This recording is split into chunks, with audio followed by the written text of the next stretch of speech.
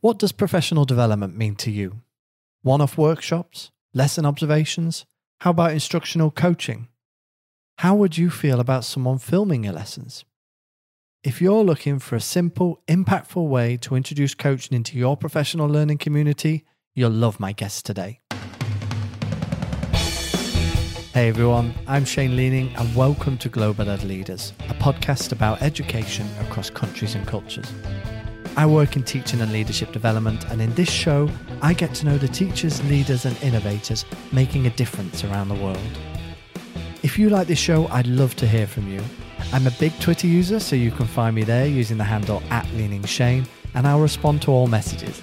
I'm also on LinkedIn and Instagram, links of which you can find in the show notes. In today's episode, I speak to Jim Thompson, a guy who's been referred to as the most positive person in education today. Jim's been in education for 50 years now and is an acclaimed principal, collective ed fellow, and passionate advocate for using video coaching to improve teaching. So much so, he's co-authored a book on it. I kicked off our chat today by asking Jim about his early career and his first experiences of professional development. Let's jump in. In my first job as a high school social studies teacher, the district had a policy that they had to put one negative statement in everybody's evaluation every year. And so, Shane, my negative evaluation piece was Jim has a messy desk. So for 6 years while I worked there, I got wonderful observations of my teaching. Wonderful. And then growth areas. Jim has a messy desk. I never found that very helpful. Okay, I got to sign off on it. I got to get out of Dodge on this.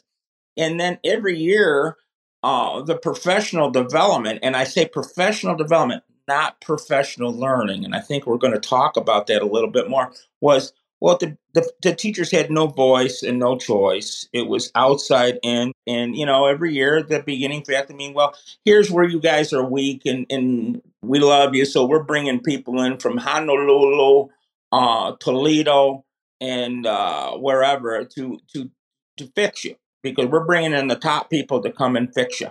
And, that didn't work. That dog wasn't hunting. We didn't improve our instruction.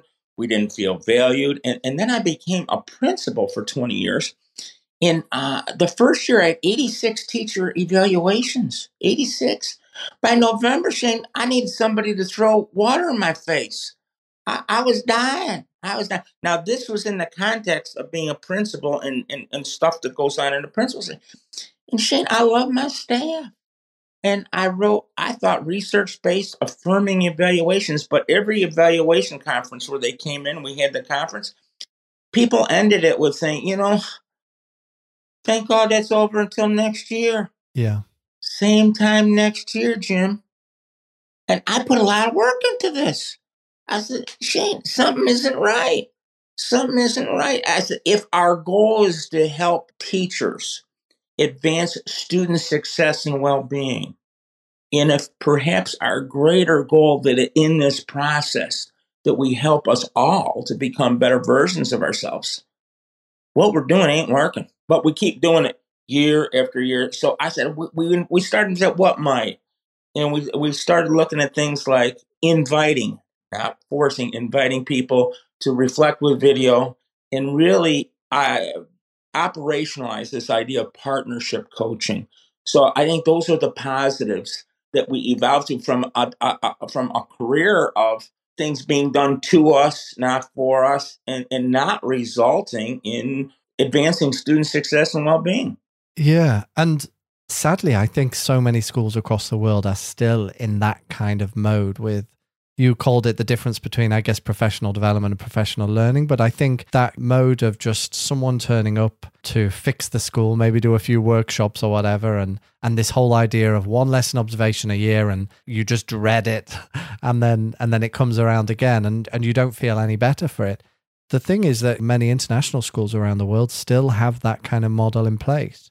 So where did you move to? And specifically, I know your expertise in the area that you've developed a passion around is video coaching. So could you talk a little bit more about where that came from and how this solves that problem a little? Well, I want to go to somebody, you have an international audience. Yes. And I want to quote somebody from the United Kingdom who I value so much. His name is Tom Sherrington. He's teacher head on Twitter. And to me, this quote unlocked a lot of doors. He said, if we switch from thinking, is this teacher teaching well, to which students in the class are experiencing difficulties and why, we open up a different conversation. We really open up a different conversation. Instead of saying, well, you're doing something wrong as a teacher, and we need to have somebody come in and fix you. We got to say, well, there's some things that are working here, and there's some things aren't. Let's take a look at why the things are working, why they're working, and let's take a look at what's not working and why. And why. I can't figure out why that's a crazy notion to begin the conversation. I just can't. I think we start from that premise. I also think that we try to look at this question of what does improvement look like? At 73 years old, in 50 years, 50 years in education, I'll tell you what it does not look like. It does not look like principal evaluation after principal evaluation, and I am not throwing principals under the bus. I was the New York State Elementary Principal of the Year. I was a principal for 20 years. I revere the principalship.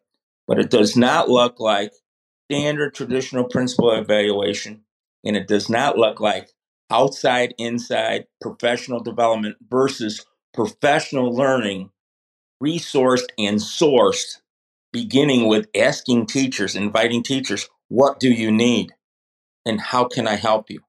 And referring back to Atul Gawande, who is a big inspiration to me and to Jim Knight, he said, if you want to get great at something, get a coach. I love Ted Lasso. I don't know if they watch that in China. I still can't access that, but loads of my friends are talking about this, that I need to take some learning from Ted Lasso. But, he's an interesting dude. But the great soccer players in England need a coach. As you quoted our book a little bit, that great athletes sometimes look to each other for to get better. But ultimately, if you really want to get better, if you're really serious about personal best, you get a coach. I mean, again, why is this notion so alien to our area of education? I don't get it. We pride ourselves that a lot of the people we work with are teachers of the year. Our work is we do not say we're going to fix your quote unquote ineffective teachers. That's not what we do whatsoever. Everybody's in the party. Everybody wants to get better, I hope. Yeah, you mentioned there about that quote that I shared from your book. So your book is Introduction to Video Coaching. So using video in the classroom, right? And you say in that about this quote from, using the analogy of an athlete, when they want to get better, they don't get peer feedback. They get a coach. And it's so funny because so many times I think in schools, maybe because, and we could talk about the barriers, I guess there's some barriers. People think there's not enough time or whatever it is, that they kind of lean on, just go observe your peer. But actually, getting a coach involved in the process, someone who can discuss on the basis of what are the students learning rather than just, how are you teaching, from my opinion? But what are the students learning? And let's start from that conversation is a more powerful tool. And probably how it's done elsewhere in other industries. For some reason, teaching is just taking a bit of time to catch up. You hit the nail on the head. This is 2023. I started teaching in 1972, and we haven't changed a lot. We have principal evaluations. We have top-down professional development. And this is in a post-pandemic period where teachers increasingly feel that their voice, their choice is not listened to, that at least in the United States, I don't know what it is internationally, we have a growing and tragic teacher shortage. Yeah. People are not going into this field. They don't want to go into the field. And a lot of the folks that we invite into the field and become teachers, a lot of them don't stay. Yeah. And I mean, this is going on year after year after year. So I'm not saying the things that we're talking about, we're going to cure all the world's ills, but I think it's a first step. It's a first step, Shane. That's why I'm so thankful for this conversation. Absolutely. And me too, Jim. To pick up on the point of the barrier that I hear a lot about instructional coaching is time. Is video coaching an area that might actually be able to help with that? Because it's about from my understanding, it's about bringing a video into the lesson so that teachers can actually watch themselves and a coach can also watch, and that starts the discussion rather than the normal observation type of instructional coaching. Is that right? I believe so. Jim Knight's got this great phrase. He says that video reflection moves a culture of talk to a culture of action. But this is not hard to get going. I'm an old guy. The young people today, Sean, this is not a big deal videoing themselves with their phone or an iPad. They're not afraid of it. Yeah. Guess what we did during COVID? They videoed everything. Yeah. They were on Zoom, whether they liked it or not. So they had huge experiences on video. So you can start off real easy. You get a few early adapters. I don't force it. Get a couple of trailblazers on your staff. Say, I'll tell you what, I'll give you a gift certificate to Starbucks. Would you do this? Would you video 8 minutes of your practice? Identify a goal important to you to work on that you think is that you can have ownership and buy-in, and will also help kids. And then you don't have to share that video with me. Just come and talk about what your goal is and what your thoughts are. I mean, a couple of people might take you up on it. Once they're hooked into this and they see the value, maybe they're going to tell 2 friends.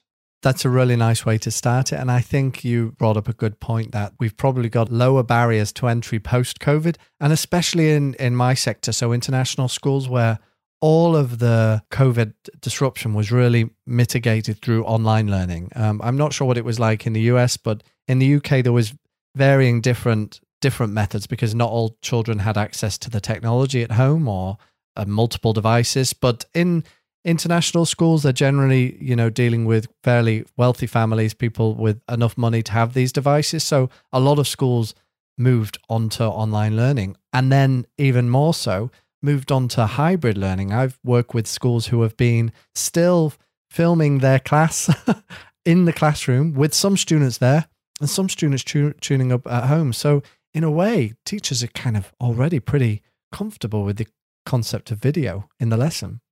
Absolutely. And you know what? My definition of luck is, Shane, when preparation meets opportunity. I think we're on the road with a lot of people with this, and we just have to take the scary out of it. We have to invite, not force. I think that if we're really serious about this idea of what does improvement look like and how to achieve personal best. I can't figure out how you do this without video reflection and without coaching. I just haven't figured that one out. But, I'm open to discussion. Well, on that, Jim, would you be able to talk us through, from your experience, maybe an example that sticks out to you of video coaching in action? What would that process roughly look like in a school if the school was about to start implementing it? Thank you for the question. I think this is all about developing relationships. I think what you don't do is what I did as a principal probably more than once is bring the whole staff in together and say, I just went to a great workshop. And so I know you're going to love it. I love it too. I just love it. I know you're going to love it. We're going to start video coaching and you're going to like it. I mean it. You're going to like it. I mean, that's not what you do. Do you want commitment or do you want compliance? I want commitment. Mm-hmm. I want commitment. So I would go to some individuals, trailblazers, pioneers on my staff, and buy them a cup of coffee or an adult beverage or someplace, not in school time, whatever, and say, hey, look, would you be a guinea pig for me? I've got this notion that we're not, my evaluations aren't helping you as much as I wish they were. Our professional development needs to be more about professional learning. And here's the thought. Would you be willing to do video 8 minutes, just 8 minutes of your practice? And then you just look at it and you identify a goal important to you that you have buy-in and ownership and voice and choice with, but also would advance student learning. And then would you share that with me?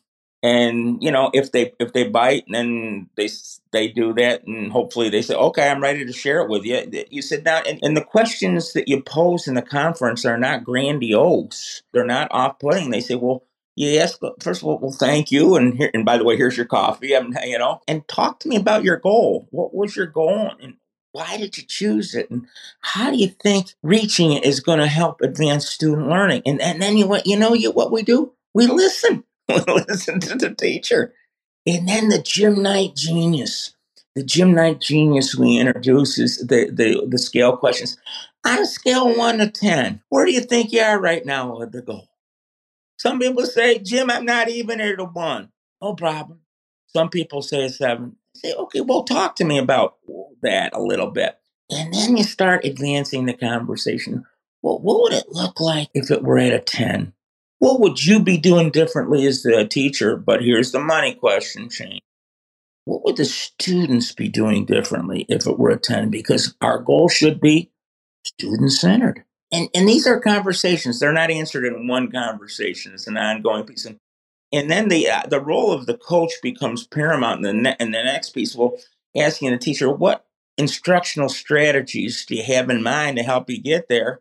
And you listen to the teacher. But then the coach has got to do some research about maybe modeling, sharing some instructional strategies, or accessing folks out there, whether it be the teacher next door or somebody in Shanghai who might be further down the road on this piece, because I believe the answer is where? The answer is in the room. This is not rocket science. Mm-hmm. This is not requiring $1 million in investment. It just requires a will and a desire to kind of look at maybe something that might be more helpful than we're already doing.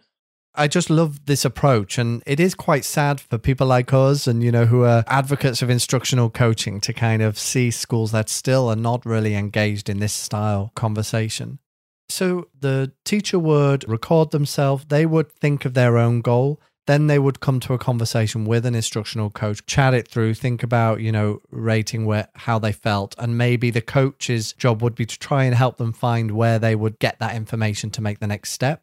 And then is the idea that later they would then go re-record themselves and another discussion would happen? Yeah, absolutely. I love what you just said, because yes, let's say the conversation is, Jimmy, I'm at a 5.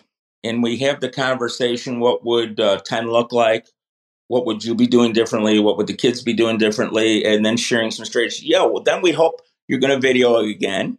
And maybe you come back and say, Jimmy, it's a 6.5.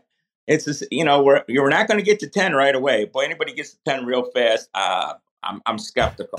Okay, well, talk to me about what made it a 6.5, not a 5. What were you doing differently? What were the kids doing differently? And would you be willing to share a clip from the video where you thought was a key moment? Well, maybe they won't, but I think we're building trust. We're building trust along. And we can't be devastated if they video the second time. They say, "Oh my God, it's a 3. Oh Lord, this ain't working, right, Jim?" No problem. Life is what happens when you're busy making other plans. I love John Lennon. What happened? Why did it go from a 5 to a 3? And let's have those conversations and let's help each other go forward, because life isn't a linear progression of success after success after success. And anybody who tells you they got a program that it's success after success after success, I'd follow the advice of my graduate instructor at New Paltz. Hold on your wallet and call a cop, because life is not success after success, but it's well, what happened? And now let's get back on it. And I think that's where the integrity of this model really sticks with teachers. It makes sense and it's honest. Absolutely. I'm picking up on the word you brought up, which was trust. And I think that's at the core of this kind of method, is building trust between that teacher, between the coach. Have you ever found in your experience a conflict between being a leader and being a coach in the school? Does it work better with maybe more junior leaders in the school, or can it work just as effective with different levels? You ask a great question, Sean. When I was the principal and I was trying to do coaching things, not to say I think a principal ought to look at coaching and aspects of that, but teachers still felt, what's the cartoon bubble? You're my judge. You're judging me. And I was a nice guy. I tried to be a judge. That's why I'm advocating for the role of instructional coaches, separate from principals. And I really believe if you want to launch this effort and you want to be successful, we call it part of our secret sauce. It needs to be confidential and non-evaluative. Those have to be inviolate, because then you build trust. Yes. And teachers will tell you on a scale of 1 to 10, Jim, I'm a 2. Now, Shane, during all my 20 years as a principal, when I had evaluations, not one teacher started off saying, That lesson was really terrible, Jim. That was awful. And it was really bad. What do you think? Nobody said that. Nobody said that because it was going on their permanent record. And so when we have those kind of conversations, no growth really happens. I think growth really happens when it's confidential, non-evaluative, there's trust, and the teacher looks at their video and relates to the coach that, Jimmy, it's a 3. Yeah. Okay, that's the road where we really start getting better. I'm thinking many administrators or senior leaders, I don't know, they seem to get a bit anxious or clam up around the idea of instructional coaching. And I wonder if it's because they go, it's out of my control. I'm putting this into an instructional coach's hands. And what if I've got a teacher who I'm not happy with? I need to be able to rate their performance. So have you experienced that with leaders you've worked with? This kind of like, you say about trust from the teacher to the coach, but there's an awful lot of trust, I guess, from the leadership team too. You're right. But why are we in this work? Christian Neuberger said it best. He had a diagram of why we do this work. And in the center, he said it's because we're in it to advance student success and well-being.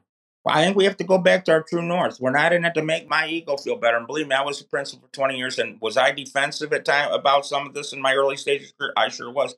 But when we come down to it, say, why are we doing this work? Why are we showing up in the morning? Why are you getting up in the morning despite all these challenges in your role as a school leader? We're getting up to advance student success and well-being. And how are we doing right now? How's that working for us right now? And I think if we're honest, I think we could do better. I think we could do better. If we're not asking ourselves and we're saying, this is a good question, Jim, but my quadrant of urgence is just filled up. I haven't got time for importance. So we do that year after year after year. And it's not a victimless crime, Shane. That means students are not getting the pedagogy, the engagement that they might have. It means that we're not helping people grow. We have professional development without professional learning year after year. And so at the end of a 30-year career, Shane, we have 1 year of experience 30 times instead of 30 years of experience. Yeah. And we keep doing it. I was part of it too. And I'm just saying right now, there's a better way. There's a better way. And at least let's start taking some first steps to see how these ideas and these ideals might play out to help us all advance student learning and help us all to become better versions of ourselves. I love that. And I love how you mentioned earlier about to kind of prove it for yourself as a leader. Start small with a small group of opt-ins and try it out. See how it works in your school and see how flipping that approach from that, as you called it, that outside in to that teacher-centered approach. See how that works, what benefits start to come. Would you be able to summarize what you think the key benefits of a teacher-centered approach to professional learning would be? What does John Hattie say? What is the greatest driver? If I remember correctly, I'm old, but if I remember Hattie's research, the biggest driver of learning is collective teacher efficacy. Yeah. Right? Collective teacher efficacy. This idea that we are noticed, we are affirmed, we are celebrated, we are all in this together, and we're not there, but we're not there yet. We're not there yet, but we can get there. I think this does everything to kind of unleash that Kraken. And hallelujah. Many years ago, we looked at colleges for our daughter many years ago, and I told her, don't look at the buildings, Jen. Talk to the faculty. The magic of a college is not the student union. It's how engaging the faculty are. And I made her visit a lot of faculty. Same thing here, Shane. I mean, I don't know about international schools, but in America, we have 9,000 steps of interviews before we hire somebody because we say the teacher is the talent. Yeah. And then we hire them and we don't give them voice. We don't give them choice. In New York State, the principals have to do 20-minute unannounced visits.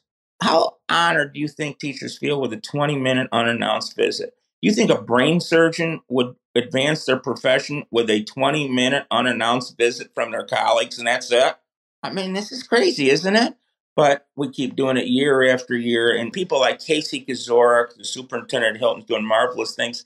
We have some pioneers out there saying, "Well, let's try something different. Let's try something different." So this is not radical. People are doing this throughout the world. I say, let's take the first step. Where would you go in terms of that first step for the schools if they want to go find out more and get trained in this kind of area or start to learn more? Are there any places where you think are a good spot to start? My guru is Jim Knight. Yeah. I mean, I think he is the GOAT. He has the TLC conference every year, the teaching learning. It's the biggest and best international instructional coaching conference in the world. It's going to be in Orlando this October. You still can register. I would go to places like Rachel Lofthouse, professor of education at Leeds University in the United Kingdom. Go on Twitter, Collective Ed, COLLECTIB, capital ED. It's this International Association for Coaches and Mentoring. They have international fellows. I'm blessed to be one of the 4 international Collective Ed fellows in North America. Christian Neuberger's work. I mean, I kind of would start there. I'll throw in a paid political announcement. Dr. Casey Kazorik and I have our book out there, A Quick Guide to Video Coaching on Amazon. It's only $13, and it kind of gives you a quick guide to video coaching. And we do reasonable work with Zoom to get you going. But if you say, I've got no money, Jim, I would buy Jim Knight's book, The Definitive Guide to Instructional Coaching. I would read that and then get a camera, get your phone camera, and invite a couple of blokes. I have friends in Australia, they use the word bloke a couple of blokes, and say, hey, if I buy a beer, I buy a Guinness, would you video 8 minutes of your instruction, or I'll buy a cup of Grey Earl tea, would you just video 8 minutes and identify a goal, and then just chat with me? Now, I'm just see what that happens, because this is powerful. This is powerful when people start seeing, they identify their current reality for maybe, in many cases, the first time in their life, Shane. You're so right, Jim. It's great you pointed out such a diverse library of resources that we've got at our disposal from your book, which I can really recommend. I've read cover to cover yours and Casey's book, which is a nice, short, practical guide. I think that's a really useful introduction. But in the coaching area, I agree. Like, there's lots of free resources out there. You can even get, me and you are on Twitter. There's a really engaging education community who have a lot of discussions there. And in fact, you mentioned Jim Knight. I think he's recently released a few short courses, some like asynchronous courses. You can sign up. I think there's something like $99, and you can do quick introduction to this and that, which is, so accessible for people now. Absolutely. And, I think that the power of this is inviting people to listen to teachers, to really listen to them. Jim Knight's got 5 simple truths. The first one is, we don't know what it looks like when we do what we do. And we don't. That's why video is so powerful. And number 2, we take it personally when people talk about our teaching. When we do the thinking for other people, they resist. If people perceive us as putting ourselves one up, they resist. That's why our coaching is partnership. It's not, I'm the expert, you're the fool. No, that's not it at all. And unless people care about a goal, they aren't likely to achieve this goal. So are we interested in compliance or commitment? Are we interested in professional development or professional learning?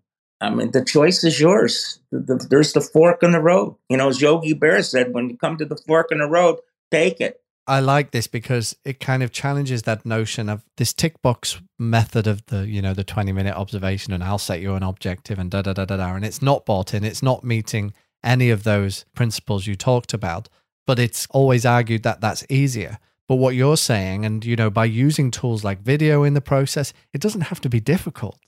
You can kind of start a coaching process. It doesn't have to be this big alien scary thing. Just get it going. And then it's about shifting the culture in the school. And it's so rare to hear of a school who started down a coaching practice who then decide, actually, no, this is not for us. Let's go back to the old way.